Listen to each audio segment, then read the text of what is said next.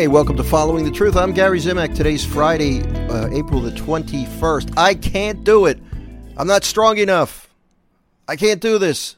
I'm not going to be able to go through this. Do you ever feel that way? Do you ever express those feelings, either in prayer or to somebody else or internally? I just don't have what it takes. Of course we don't. Today we're going to look at the gospel from today's daily mass, where we see a great example of that. None of us have what it takes to deal with our daily problems. But with the help of Jesus, we can get through anything that happens in life. Doesn't mean it won't hurt. Doesn't mean we'll like it. But it means if the Lord is bringing us to it, He plans to bring us through it if we ask for His help. So let's look at this. Let me just read this gospel today. From John chapter 6, verses 1 through 15. It's a good one. You've heard it before. Jesus went across the Sea of Galilee.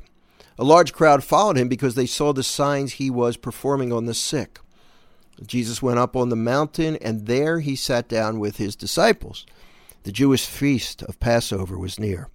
When Jesus raised his eyes and saw that a large crowd was coming to him, he said to Philip, "Where can we buy enough food for them to eat?" Jesus said this to test him, because he himself knew what he was going to do. Philip answered him, 200 days' wages worth of food would not be enough for each of them to have a little. One of his disciples, Andrew, the brother of Simon Peter, said to Jesus, "There's a boy here who has 5 barley loaves and 2 fish, but what good are these for so many?" Now we're going to continue, but I want to stop it right here to see these examples of Philip and Andrew both saying, "Jesus, we don't have enough to feed these people. We can't do it. We don't have the resources we need."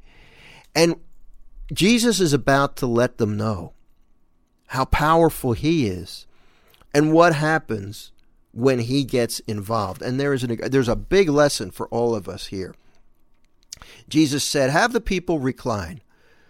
Now there was a great deal of grass in that place, so the men reclined, about 5,000 in number.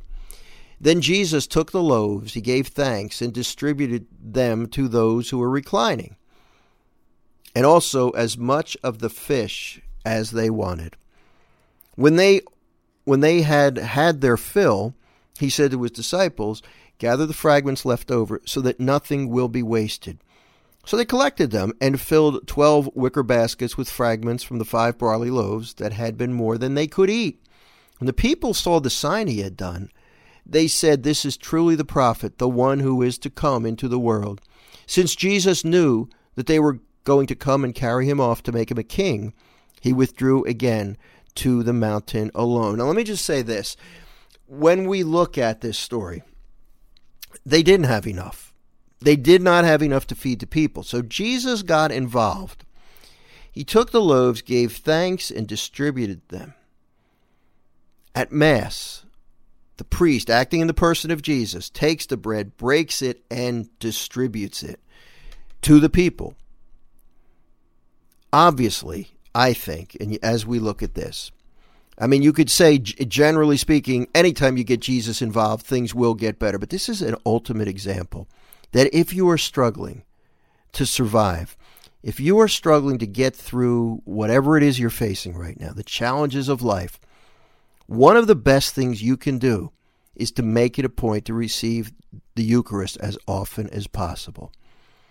Because when you look at this, when you look at what happens here, these people didn't have enough. You and I, we don't have enough. Emotionally, I can't deal with anything. I struggle so much with the problems of the world, of my life.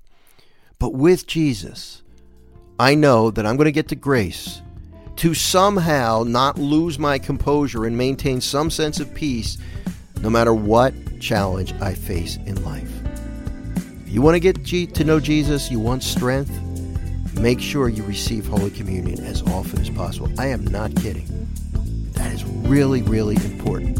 Hey, listen, have a fantastic weekend. I hope to talk to you again next week. God bless.